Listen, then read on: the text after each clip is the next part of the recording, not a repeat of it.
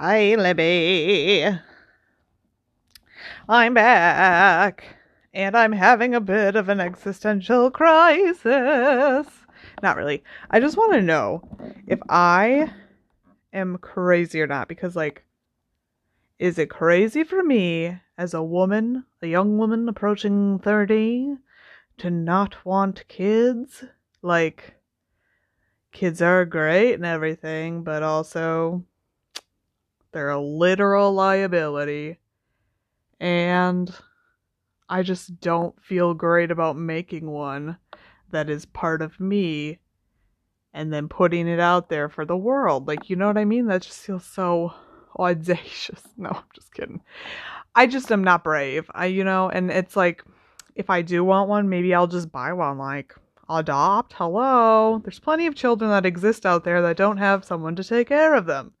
But, like, I feel like everyone in my life is having a baby or pressuring me to have a baby.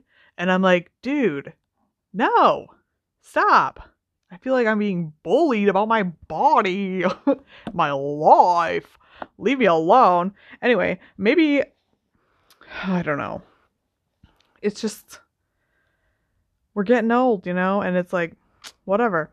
I'm fine not having a kid. That's fine with me. I like that idea.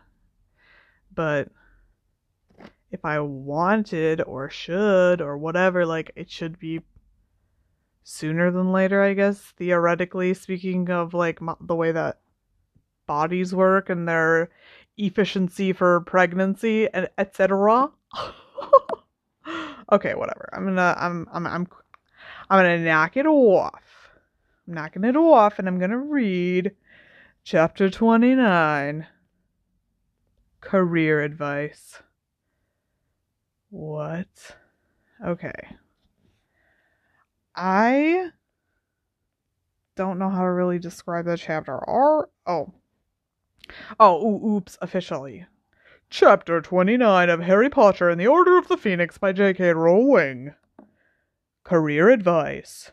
The chapter art is people flying on broomsticks above Hogwarts, like, in a full moon. And, like, one of the broomsticks has a chain on it. Oh, I know what's gonna happen. Okay, sorry. I'm like, career advice. This does not sound familiar, but I know what's gonna happen. Okay, here we go. But why haven't you got occlumency lessons anymore? Said Hermione, frowning. I've told you, Harry muttered. Snape reckons I can carry on by myself now I've got the basics. So you've stopped having funny dreams? Said Hermione skeptically. Pretty much, said Harry, not looking at her. Well, I don't think Snape should stop until you're absolutely sure you can control them, said Hermione indignantly. Harry, I think you should go back and ask him. No. Okay, sorry. I don't know why that's so funny to me. No, said Harry forcefully. Just drop it, Hermione, okay? It was the first day of the Easter holidays, and Hermione, as was her custom, had spent a large part of the day drawing up study schedules for the three of them. Harry and Ron had let her do it. It was easier than arguing with her, and, in any case, they might come in useful. What? Come in useful? Okay. Who says that? Ron had been startled to discover that there were only 6 weeks left until their exams. How can that come as a shock? Hermione demanded. Oh my god, I'm sorry. I don't know why I think it's so funny. I just think it's so funny. How can that come as a shock? Hermione demanded, as she tapped each little square on Ron's schedule with her wand so that it flashed a different color according to its subject. I don't know, said Ron. There's been a lot going on. Well, there you are, she said, handing him his schedule. If you follow that, you should do fine. Ron looked down it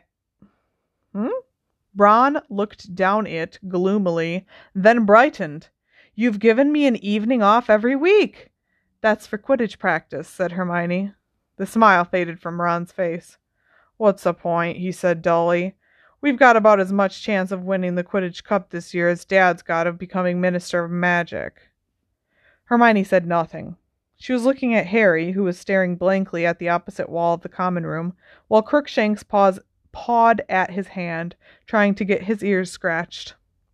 "What's wrong, Harry?" "What?" he said quickly. "Nothing." He seized his copy of Defensive Magical Theory and pretended to be looking something up in the index. Crookshanks gave him up as... What? Crookshanks gave him up as a bad job and slunk away under Hermione's chair. "I saw Cho earlier," said Hermione tentatively, "and she looked really miserable too. Have you two had a row again?" "What? Oh yeah, we have," said Harry, seizing gratefully on the excuse. "What about?" "That sneak friend of hers, Marietta," said Harry. "Yeah, well, I don't blame you," said Ron angrily, setting down his study schedule. "If it hadn't been for her..." Ron went into a rant about Marietta Edgecombe, which Harry found helpful. All he had to do was look angry, nod, and say "yeah" and "that's right" whenever Ron drew breath, leaving his mind free to dwell, even more miserably, on what he had seen in the Pensieve. He felt as though the memory of it was eating him from inside. He had been so sure that his parents had been wonderful people that he had never had the slightest difficulty in disbelieving Snape's aspersions on his father's character. Hadn't people like Hagrid and Sirius told Harry how wonderful his father had been? "Yeah, well, look at what Sirius was like himself," said a nagging voice inside Harry's head. "He was as bad, wasn't he?" Yes, he had once overheard Professor McGonagall saying that his father and Sirius had been troublemakers at school, but she had described them as forerunners of the Weasley twins, and Harry could not imagine Fred and George dangling someone upside down for the fun of it, not unless they really loathed them, perhaps Malfoy, or somebody who really deserved it. Harry tried to make a case for Snape having deserved what he had suffered at James's hands, but hadn't Lily asked, "What's he done to you?" And hadn't James replied, "It's more the fact that he exists, if you know what I mean." Hadn't James started it all simply because Sirius said he was bored? Harry remembered Lupin saying back in Grimmauld Place that Dumbledore had made him prefect in the hope that he would be able to exercise some control over James and Sirius. But in the Pensieve, he had sat there and let it all happen. Harry reminded himself that Lily had intervened. His mother had been decent, yet the memory of the look on her face as she had shouted at James disturbed him quite as much as anything else. She had clearly loathed James, and Harry simply could not understand how they could have ended up married. Once or twice he even wondered whether James had forced her into it. Ooh! What? You can't. Well, no, you can't. For nearly 5 years, the thought of his father had been a source of comfort, of inspiration. I wonder if he thought of him when he make the Patronus. Whenever someone had told him he was like James, he had glowed with pride inside. And now he felt cold and miserable at the thought of him. The weather grew breezier, brighter, and warmer as the holidays passed. But Harry was stuck with the rest of the 5th and 7th years, who were all trapped inside, traipsing back and forth to the library. Harry pretended that his bad mood had no other cause but the approaching exams, and as his fellow Gryffindors were sick of studying themselves, his excuse went unchallenged. "Harry, I'm talking to you. Can you hear me?" "Huh?" He looked around. Ginny Weasley, looking very windswept, had joined him at the library table, where he had been sitting alone. It was late on Sunday evening. Hermione had gone back to Gryffindor Tower to review ancient runes. Ron had Quidditch practice. "Oh, hi," said Harry, pulling his books back toward him. "How come you're not at practice?" "It's over," said Ginny. "Ron had to take Jack Sloper up to the hospital wing." "Why?" "Well, we're not sure, but we think he knocked himself out with his own bat." She sighed heavily. "Anyway, a package just arrived. It's only just got through Umbridge's new screening process." She hoisted a box wrapped in brown paper onto the table. It had clearly been unwrapped and carelessly rewrapped, and there was a scribbled note across it in red ink, reading, "Inspected and passed by the Hogwarts High Inquisitor." "It's Easter eggs from Mum," said Ginny. "There's one for you. There you go." She handed him a handsome chocolate egg decorated with small iced snitches, and, according to the packaging, containing a bag of fizzing Whizbees. Harry looked at it for a moment, then, to his horror, felt a hard lump rise in his throat. "Are you okay, Harry?" "Yeah, I'm fine," said Harry gruffly. The lump in his throat was painful. He did not understand why an Easter egg should have made him feel like this. "You seem really down lately," Ginny persisted. "You know, I'm sure if you just talked to Cho—" "It's not Cho who I want to talk to." "Oh, it's not Cho I want to talk to," said Harry brusquely. "Who is it then?" asked Ginny, watching him closely. He glanced around to make sure that nobody was listening. Madam Pince was several shelves away, stamping out a pile of books for a frantic-looking Hannah Abbott. "I wish I could talk to Sirius," he muttered, "but I know I can't." Ginny continued to watch him thoughtfully, more to give himself something to do than because he really wanted... What? I don't know why anything doesn't... Things just don't make sense when I'm saying them out loud. More to give himself anything to do than because he really wanted any, Harry unwrapped his Easter egg, broke off a large bit, and put it into his mouth. "Well," said Jenny slowly, helping herself to a bit of egg too, "if you really want to talk to Sirius, I expect we could think of a way to do it." "Come on," said Harry dully, "with Umbridge policing the fires and reading all our mail." "The thing about growing up with Fred and George," said Ginny thoughtfully, "is that you sort of start thinking anything's possible if you've got enough nerve." Harry looked at her. Perhaps it was the effect of the chocolate Perhaps it was the effect of the chocolate. Lupin had always advised eating some after encounters with Dementors. Or simply because he had finally spoken aloud the wish he had been burning inside him for a week. But he felt a bit more hopeful. "What do you think you are doing?" "Oh, damn," whispered Ginny, jumping to her feet. "I forgot." Madam Pince was swooping down upon them, her shriveled face contorted with rage. "Chocolate in the library!" she screamed. "Out! Out! Out!" And whipping out her wand, she caused Harry's books bag and ink bottle to chase him and Ginny from the library, whacking them repeatedly over the head as they ran. As though to underline the importance of their upcoming examinations, a batch of pamphlets, leaflets, and notices concerning various wizarding careers appeared on the tables in Gryffindor Tower shortly before the end of the holidays, along with yet another notice on the board which read, "Career Advice. All fifth years will be required to attend a short meeting with their head of house during the first week of the summer term, in which they will be given the opportunity to discuss their future careers. Times of individual appointments are listed below." Harry looked down the list and found that he was expected in Professor McGonagall's office at 2:30 on Monday, which would mean missing most of divination. He and the other fifth years spent a considerable part of the final weekend of the Easter break reading all the career information that had been left there for their perusal. "Well, I don't fancy healing," said Ron on the last evening of the holidays. He was immersed in a leaflet that carried the crossed bone and wand emblem of St. Mungo's on its front. "It says here you need at least an E at NEWT level in potions, herbology, transfiguration, charms, and defense against the dark arts. I mean, blimey, don't want much, do they?" "Well, it's a very responsible job, isn't it?" "Oh. Well, it's a very responsible job, isn't it?" said Hermione absently. She was poring over a bright pink and orange leaflet that was headed, "So you think you'd like to work in Muggle relations? You don't seem to need any qualifications to liaise with Muggles. All they want is an OWL in Muggle studies. Much more important is your enthusiasm, patience, and a good sense of fun." "You'd need more than a good sense of fun to liaise with my uncle," said Harry darkly. "Good sense of when to duck, more like." He was halfway through a pamphlet on wizard banking. "Listen to this.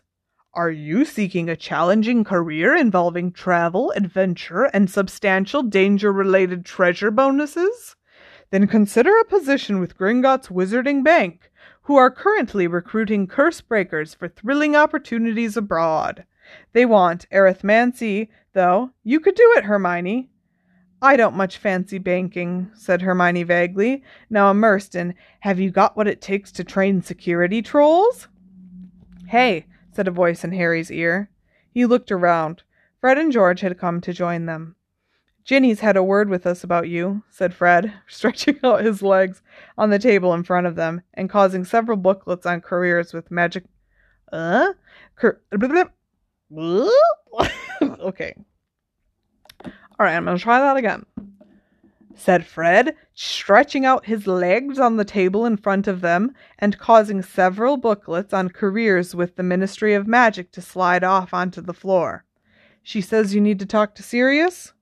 What? Said Hermione sharply, freezing with her hand halfway toward picking up Make a Bang at the Department of Magical Accidents and Catastrophes.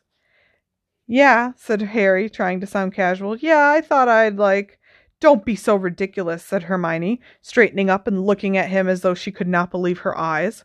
With Umbridge groping around in the fires and frisking all the owls?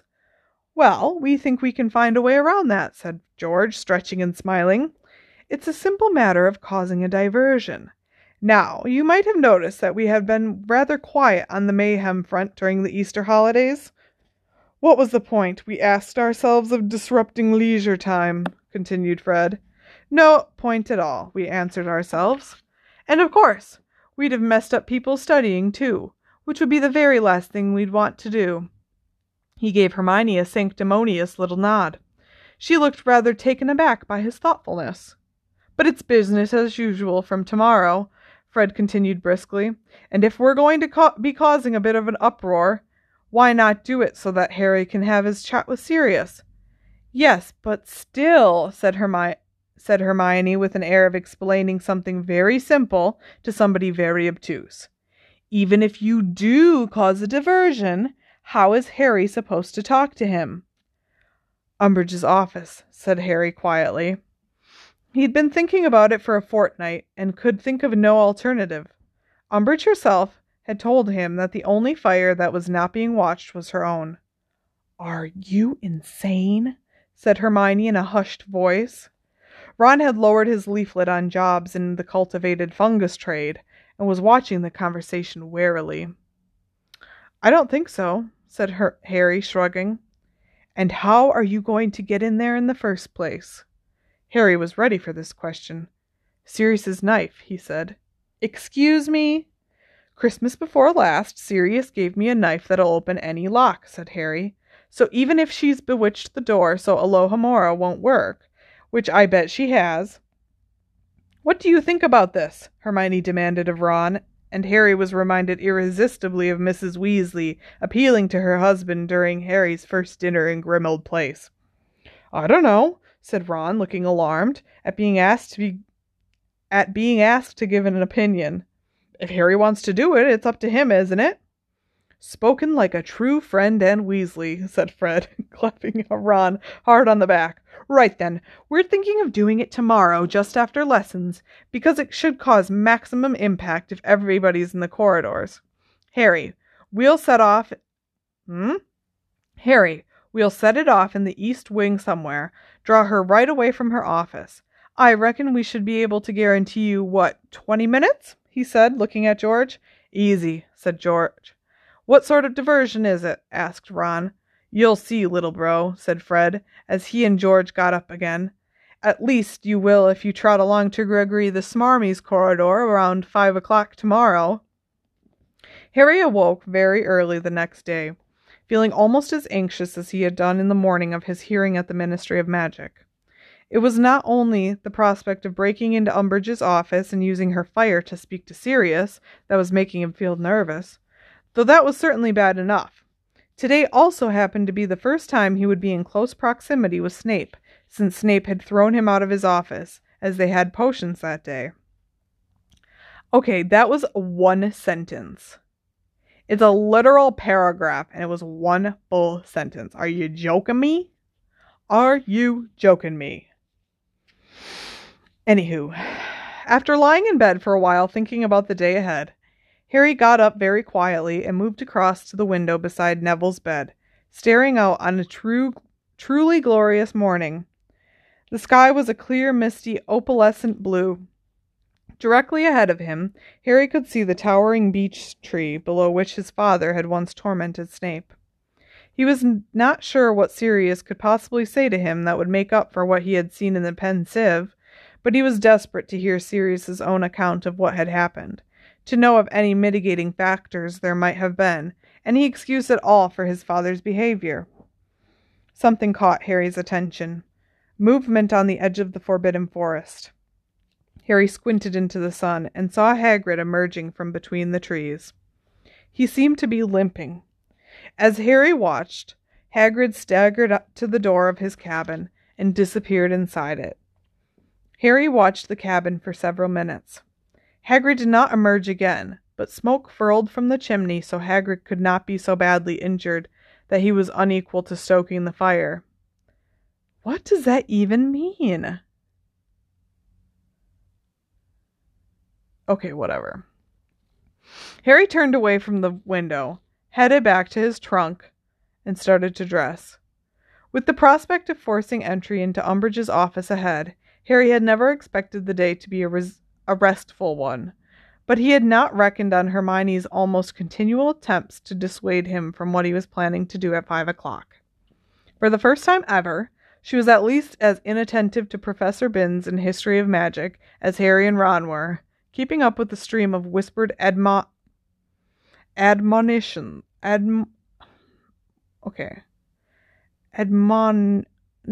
Why is it so hard for me to say? I think it's because it's split on 2 lines and I have to I need it to be written together. Admonitions. Whatever. That Harry tried very hard to ignore. And if she does catch you there, apart from being expelled, she'll be able to guess you've been talking to Snuffles, and this time I expect she'll force you to drink Veritas serum and answer her questions. Hermione, said Ron in a low and indignant voice, are you going to stop telling Harry off and listen to Binns, or am I going to have to take notes instead? You take notes for a change, it won't kill you. By the time they reached the dungeons, neither Harry nor Ron was speaking to Hermione any longer. Undeterred, she took advantage of their silence to maintain an uninterrupted flow of dire warnings, all uttered under her breath in a vehement hiss that caused Seamus to waste 5 whole minutes checking his cauldron for leaks. Snape, meanwhile, seemed to have decided to act as though Harry were invisible. Harry was, of course, well used to this tactic, as it was one of Uncle Vernon's favorites, and on the whole was grateful he had to suffer nothing worse. In fact, compared to what he usually had to endure from Snape in the way of taunts and snide remarks, he found the new approach something of an improvement, and was pleased to find that when left well alone, he was able to concoct an invigoration draught quite easily. At the end of the lesson, he scooped some of the potion into a flask, corked it, and took it up to Snape's desk for marking, feeling that he might at last have scraped an E. He had just turned away when he heard a smashing noise. Malfoy gave a gleeful yell of laughter. Harry whipped around again. His potion sample lay in pieces on the floor, and Snape was surveying him with a look of gloating pleasure. "Whoops," he said softly. "Another 0 then, Potter." Harry was too incensed to speak. He strode back to his cauldron, intending to fill another flask and force Snape to mark it, but saw to his horror that the rest of the contents had vanished. "I'm sorry," said Hermione with her hands over her mouth. "I'm really sorry, Harry. I thought you'd finished, so I cleared up." Harry could not bring himself to answer. When the bell rang, he hurried out of the dungeon without a backward glance, and made sure that he found himself a seat between Neville and Seamus for lunch, so that Hermione could not start nagging him about using Umbridge's office again. He was in such a bad mood by the time he got to divination, that he had quite forgotten his career appointment with Professor McGonagall, remembering only when Ron asked him why he wasn't in her office. He hurtled back upstairs and arrived out of breath, only a few minutes late. "Sorry, Professor," he panted as he closed the door. "I forgot." "No matter, Potter," she said briskly, but as she spoke, somebody else sniffed from the corner. Harry looked around. Professor Umbridge was sitting there, a clipboard on her knee, a fussy little pie frill around her neck, and a small, horribly smug smile on her face. "Sit down, Potter," said Professor McGonagall, tersely. Her hands shook slightly as she shuffled the many pamphlets littering her desk. Harry sat down with his back to Umbridge and did his best to pretend he could not hear the scratching of her quill on her clipboard. "Well, Potter, this meeting is to talk over any career ideas you might have, and to help you decide which subjects you shall continue into 6th and 7th years," said Professor McGonagall. "Have you had any thoughts about what you would like to do after you leave Hogwarts?" Said Harry. He was finding the scratching noise from behind him very distracting. "Yes," Professor McGonagall prompted Harry. "Well, I thought of maybe being an Auror," Harry mumbled. "You'd need top grades for that," said Professor McGonagall, extracting a small dark leaflet from under the mass on her desk and opening it. "They ask for a minimum of 5 NEWTs and nothing under exceeds expectations grade. I see. Then you would be required to undergo a stringent series of character and aptitude tests at the Auror office. It's a difficult career path, Potter. They only take the best. In fact, I don't think anybody has been taken on in the last 3 years." At this point, Professor McGonagall gave a very tiny cough, as she was trying to see how quietly she could do it. What? I feel like I read that wrong. At this moment, Professor Umbridge gave a very tiny cough, as though she was trying to see how quietly she could do it. Professor McGonagall ignored her. "You'll want to know which subjects you ought to take, I suppose," she went on, talking a little more loudly than before. "Yes," said Harry. "Defense against the dark arts, I suppose?" "Naturally," said Professor McGonagall crisply. "I would also advise..." Professor McGonagall... Oh, why do I keep reading it wrong? Professor Umbridge gave another cough, a little more audible this time. Professor McGonagall closed her eyes for a moment, opened them again, and continued as though nothing had happened. "I would also advise transfiguration, because Aurors frequently need to transfigure or untransfigure in their work. And I ought to tell you now, Potter, that I do not accept students in my NEWT classes unless they have achieved exceeds expectations or higher at ordinary wizarding level. I'd say you're averaging acceptable at the moment, so you'll need to put in some good hard work before the exams to stand a chance of continuing. Then you ought to do charms, always useful, and potions. Yes, Potter, potions," she added, with the merest flicker of a smile. "Poisons and antidotes are essential study for Aurors, and I must tell you that Professor Snape absolutely refuses to take students who get anything other than outstanding in their OWLs, so..." Professor Umbridge gave her most pronounced cough yet. Did I say Umbridge? I hope so. "May I offer you a cough drop, Dolores?" Professor McGonagall asked curtly, without looking at Professor Umbridge. "Oh, no, thank you very much," said Umbridge, with that simpering laugh Harry hated so much. "I just wondered whether I could make the teeniest interruption, Minerva." "I dare say you'll find you can," said Professor McGonagall through tightly gritted teeth. "I was just wondering whether Mr. Potter has quite the temperament for an Auror," said Professor Umbridge sweetly. "Were you?" said Professor McGonagall haughtily. "Well, Potter," she continued, as though there had been no interruption, "if you are serious in this ambition, I would advise you to concentrate hard on bringing your transfiguration and potions up to scratch. I see Professor Flitwick has graded you between acceptable and exceeds expectations for the last 2 years, so your charm work seems satisfactory. As for defense against the dark arts, your marks have generally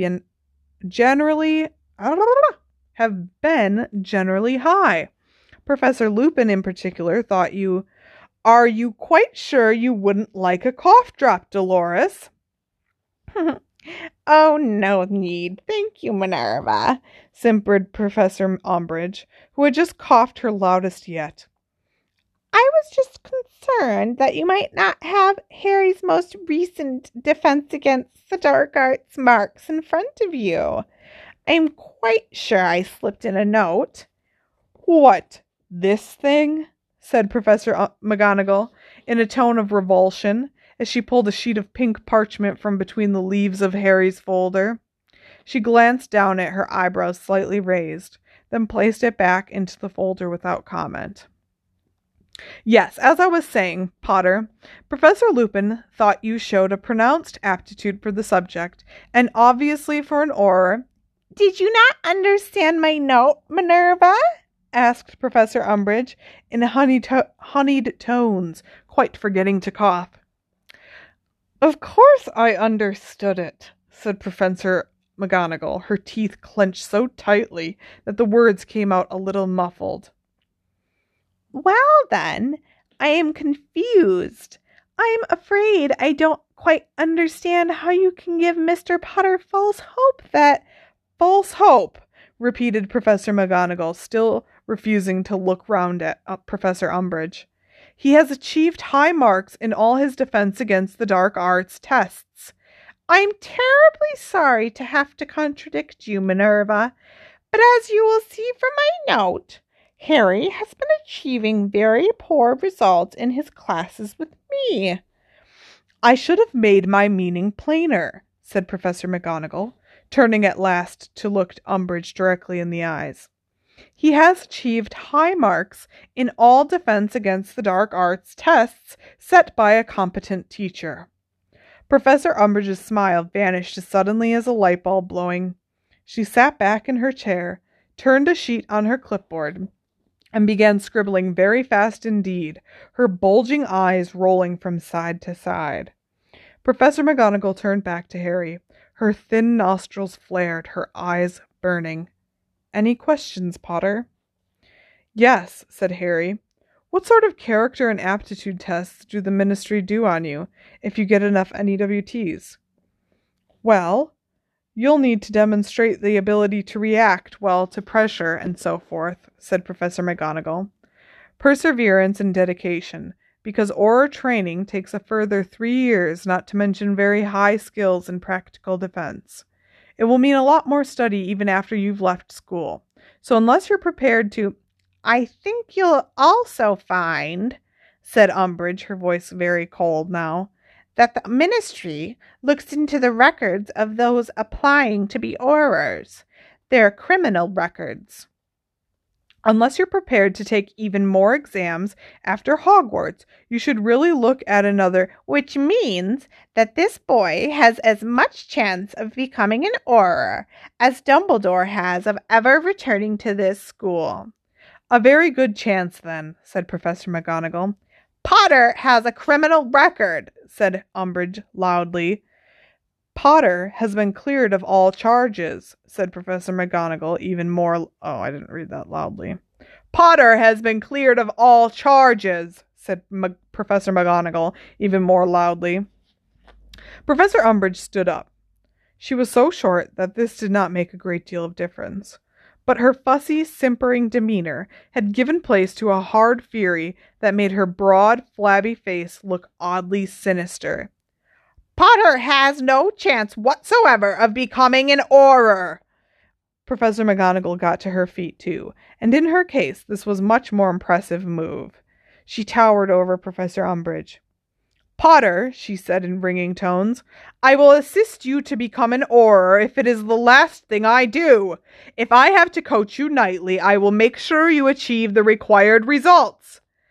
The Minister of Magic will never employ Harry Potter, said Umbridge, her voice rising furiously. There may well be a new Minister of Magic by the time Potter is ready to join, shouted Professor McGonagall. Aha! Shrieked Professor Umbridge, pointing a stubby finger at McGonagall. Yes, Yes, yes, yes, of course. That's what you want, isn't it, Minerva McGonagall? You want Cornelius Fudge replaced by Albus Dumbledore. You think you'll be where I am, don't you? Senior Under-Secretary to the Minister and Headmistress to boot. You are raving, said Professor McGonagall, superbly disdainful. Potter, that concludes our career consultation. Harry swung his bag over his shoulder and hurried out of the room, not daring to look at Umbridge. He could hear her and Professor McGonagall continuing to shout at each other all the way back along the corridor. Professor Umbridge was still breathing as though she had just run a race. What? Professor Umbridge was still breathing as though she had just run a race when she strode into their Defense Against the Dark Arts lesson that afternoon. I hope you've thought better of what you were planning to do, Harry, Hermione whispered, the moment they had opened their books to Chapter 34, Non-Retaliation and Negotiation. Umbridge looks like she's in a really bad mood already. Every now and then, Umbridge shot glowering looks at Harry, who kept his head down, staring at defensive magical theory, his eyes unfocused, thinking. He could just imagine Professor McGonagall's reaction if he were caught trespassing in Professor Umbridge's office mere hours after she had vouched for him. There was nothing to stop him simply going back to Gryffindor Tower and hoping that sometime during the next summer holiday he would have a chance to ask Sirius about that scene he had witnessed in the Pensieve. Nothing, except that the thought of taking this sensible course of action made him feel as though a lead weight had dropped into his stomach. And then there was the matter of Fred and George, whose diversion was already planned, not to mention the knife Sirius had given him, which was currently residing in his school bag along with his father's old invisibility cloak. But the fact remained that if he were caught... What? Okay, sorry. Dumbledore sacrificed himself to keep you in school, Harry, whispered Hermione, raising her book to hide her face from Umbridge, and if you get thrown out today, it will have all been for nothing. He could abandon the plan and simply learn to live with the memory of what his father had done on a summer's day more than 20 years ago. And then he remembered Sirius in the fire upstairs in the Gryffindor common room. You're less like your father than I thought. The risk would have been what made it fun for James. But did he want to be like his father anymore? Harry, don't do it. Please don't do it, Hermione said in anguished tones as the bell rang at the end of class. He did not answer. He did not know what to do. Ron seemed determined to give neither his opinion nor his advice. He would not look at Harry, though when Hermione opened her mouth to try dissuading Harry some more, he said in a low voice, "Give it a rest, okay? He can make up his own mind." Harry's heart beat very fast as he left the classroom. He was halfway along the corridor outside when he heard the unmistakable sounds of a diversion going off in the distance. There were screams and yells reverberating from somewhere above them. People exiting the classrooms all around Harry were stopping in their tracks and looking up at the ceiling fearfully. Then Umbridge came pelting out of her classroom as fast as her short legs would carry her. Pulling out her wand, she hurried off in the opposite direction. It was now or never. "Harry, please," said Hermione weakly. But he had made up his mind. Hitching his bag more securely onto his shoulder, he set off at a run, weaving in and out of students now hurrying in the opposite direction, off to see what all the fuss was about in the East Wing. Harry reached the corridor where Umbridge's office was situated and found it deserted. Dashing behind a large suit of armor, whose helmet creaked around to watch him, he pulled open his bag, seized Sirius's knife, and donned the invisibility cloak. He then crept slowly and carefully back out from behind the suit of armor and along the corridor until he reached Umbridge's door.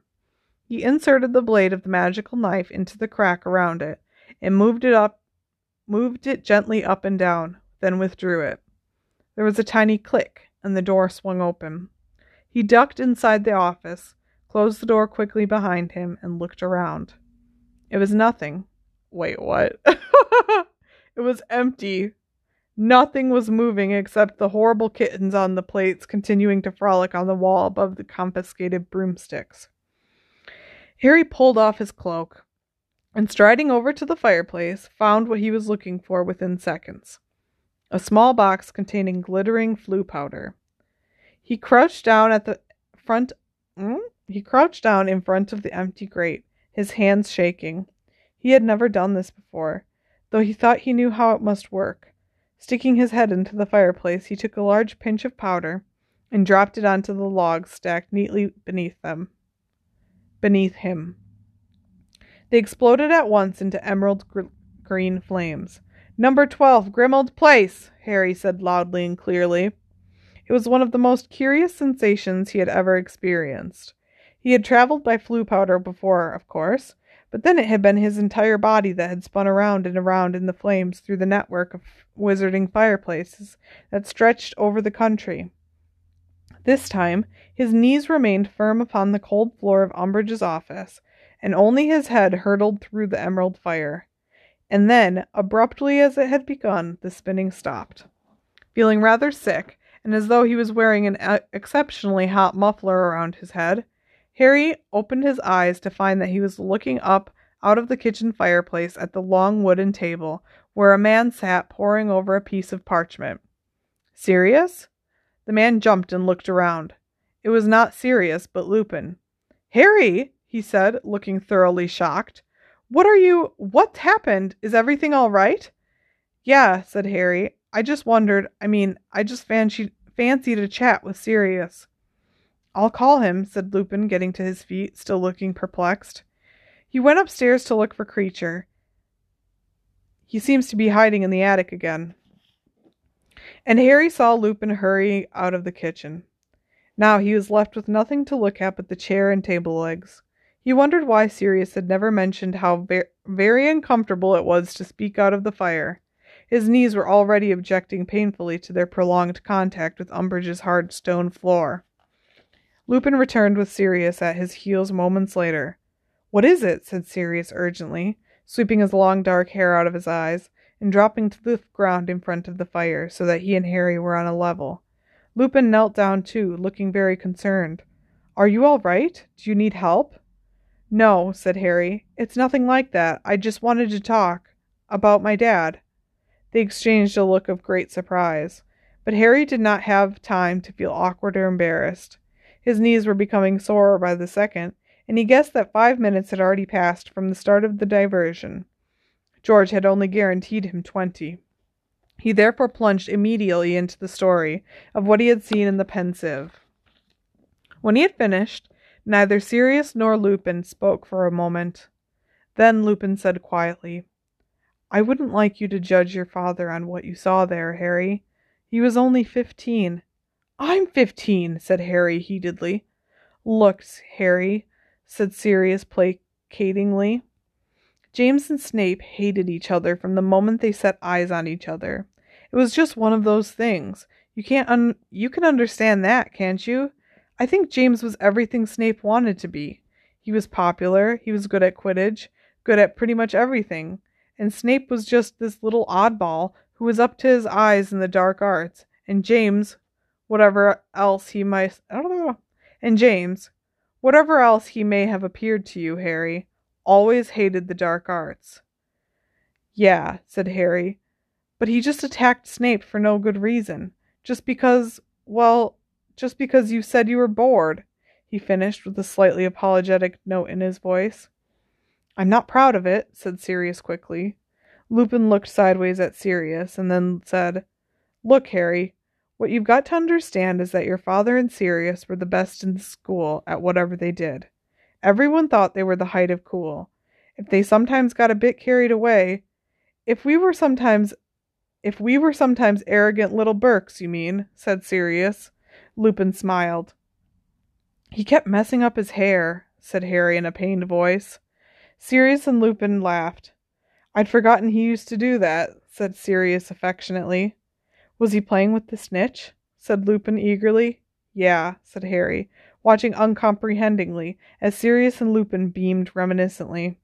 "Well, I thought he was a bit of an idiot. Of course he was a bit of an idiot, said Sirius bracingly. We were all idiots. Well, not Moony so much, he said fairly, looking at Lupin, but Lupin shook his head. Did I ever tell you to lay off Snape, he said. Did I ever have the guts to tell you I thought you were out of order? Yeah, well, said Sirius. You made us feel ashamed of ourselves sometimes. That was something. And, said Harry doggedly, determined to say everything that was on his mind now he was here. He kept looking over at the girls by the lake, hoping they were watching him. Oh, well, he always made a fool of himself whenever Lily was around, said Sirius, shrugging. He couldn't stop himself showing off whenever he got near her. How come she married him? Harry asked miserably. She hated him. Nah, she didn't, said Sirius. She started going out with him in 7th year, said Lupin. Once James had deflated his head a bit, said Sirius. And stopped hexing people just for the fun of it, said Lupin. Even Snape? Said Harry. Well, said Lupin slowly, Snape was a special case. I mean, he never lost an opportunity to curse James, so you couldn't really expect James to take that lying down, could you? And my mum was okay with that? She didn't know too much about it, to tell you the truth, said Sirius.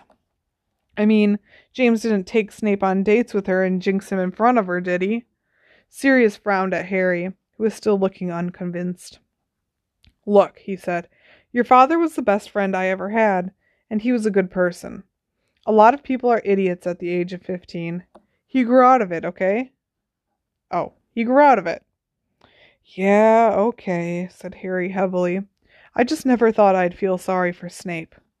Now you mention it, said Lupin, a faint crease between his eyebrows. How did Snape react when he found you'd seen all this? He told me he'd never teach me occlumency again, said Harry indifferently. Like, that's a big disappointment. He what? Shouted Sirius, causing Harry to jump and inhale a mouthful of ashes. Are you serious, Harry? Why is that funny? Because there's someone named Sirius, so how can you use the word serious and be serious about it? Are you serious, Harry?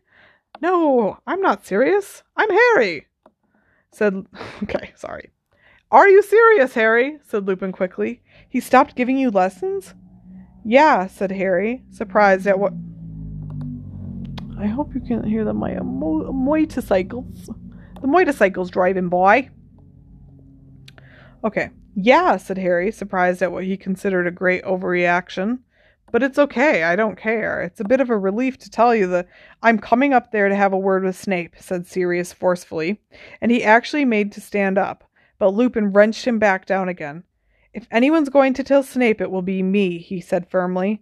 But Harry, first of all, you're going to go back to Snape and tell him that on no account is he to stop giving you lessons. When Dumbledore hears, I can't tell him that, he'd kill me, said Harry, outraged. You didn't see him when we got out of the pensive. Harry, there is nothing so important as you learning occlumency, said Lupin sternly. Do you understand me? Nothing. Okay, said Harry, thoroughly discomposed, not to mention annoyed. I'll try and say something to him, but it won't be... He fell silent. He could hear distant footsteps. Is that creature coming downstairs? No, said Sirius, glancing behind him. It must be somebody at your end. Harry's heart skipped several beats. I'd better go, he said hastily, and he pulled his head backward out of Grimmauld Place's fire. For a moment his head seemed to be revolving on his shoulders, and then he found himself kneeling in front of Umbridge's fire, with his head firmly back on, watching the emerald flames flicker and die. Quickly, quickly, he heard a wheezy voice mutter right outside the office door. Ah, she's left it open. Harry dived for the invisibility cloak, and had just managed to pull it back over himself when Filch burst into the office. He looked absolutely delighted about something, and was talking to himself feverishly as he crossed the room, pulled open a drawer in Umbridge's desk, and began rifling through the papers inside it. Approval for whipping. Approval for whipping. I can do it at last. They've had it coming to them for years. He pulled out a piece of parchment, kissed it, then shuffled rapidly back out of... Excuse me. And then shuffled rapidly back out of the door, clutching it to his chest. Harry leapt to his feet, and making sure that he had his bag and the invisibility cloak was completely covering him, he wrenched open the door and hurried out of the office after Filch, who was hobbling along faster than Harry had ever seen him go. One landing down from Umbridge's office. I'm sorry, my throat feels funky. One landing down from Umbridge's office, and Harry thought it was safe to become visible again. He pulled off the cloak, shoved it in his bag, and hurried onward. There was a great deal of shouting and movement coming from the entrance hall. He ran down the marble staircase and found what looked like most of the school assembled there. It was just like the night when Trelawney had been sacked. Students were standing all around the walls in a great ring, some of them, Harry noticed, covered in a substance that looked very like stink sap. Teachers and ghosts were also in the crowd. Prominent among the onlookers were members of the inquisitorial squad, who were all looking exceptionally pleased with themselves, and Peeves, who was bobbing overhead, gazed down upon Fred and George, who stood in the middle of the floor with the unmistakable look of two people who had just been cornered. "So," said Umbridge triumphantly, whom Harry realized was standing just a few stairs in front of him, once more looking down upon her prey. "So, you think it amusing to turn a school corridor into a swamp, do you?" "Pretty amusing, yeah," said Fred, looking back up at her without the slightest sign of fear. Filch elbowed his way closer to Umbridge, almost crying with happiness. "I've got the form, headmistress," he said hoarsely, waving the piece of parchment Harry had just seen him take from her desk. "I've got the form, and I've got the whips waiting. Oh, let me do it now." "Very good, Argus," she said. "You two," she went on, gazing down at Fred and George, "are about to learn what happens to wrongdoers in my school." "You know what?" said Fred. "I don't think we are." He turned to his twin. "George," said Fred, "I think we've outgrown full-time education." "Yeah, I've been feeling that way myself," said George lightly. "Time to test our talents in the real world, do you reckon?" asked Fred. "Definitely," said George. And before Umbridge could say a word, they raised their wands and said together, "Accio brooms!" Harry heard a loud crash somewhere in the distance. Looking to his left, he ducked just in time. Fred and George's broomsticks, one still trailing the heavy chain and iron peg with which Umbridge had fastened them to the wall, were hurtling down the corridor toward their owners. They turned left, streaked down the stairs, and stopped sharply in front of the twins, the chain clattering loudly on the flagged stone floor. "We won't be seeing you," Fred told Professor Umbridge, swinging his leg over his broomstick. "Yeah, don't bother to keep in touch," said George, mounting his own. Fred looked around at the assembled students, and at the silent, watchful crowd. "If anyone fancies buying a portable swamp, as demonstrated upstairs, come to number 93 Diagon Alley, Weasley's Wizarding Wheezes," he said in a loud voice. "Our new premises! Special discounts to Hogwarts students who swear they're going to use our products to get rid of this old bat," added George, pointing at Professor Umbridge. "Stop them!" shrieked Umbridge, but it was too late. As the inquisitorial squad closed in, Fred and George kicked off from the floor, shooting 15 feet into the air, the iron peg swinging dangerously below. Fred looked across the hall at the poltergeist bobbing in his level above the crowd. "Give her hell from us, Peeves." And Peeves, whom Harry had never seen take an order from a student before, swept his belled hat from his head and sprang to a salute as Fred and George wheeled about to tumultuous applause from the students below and sped out of the open front doors into the glorious sunset. And that is the end of a chapter 29.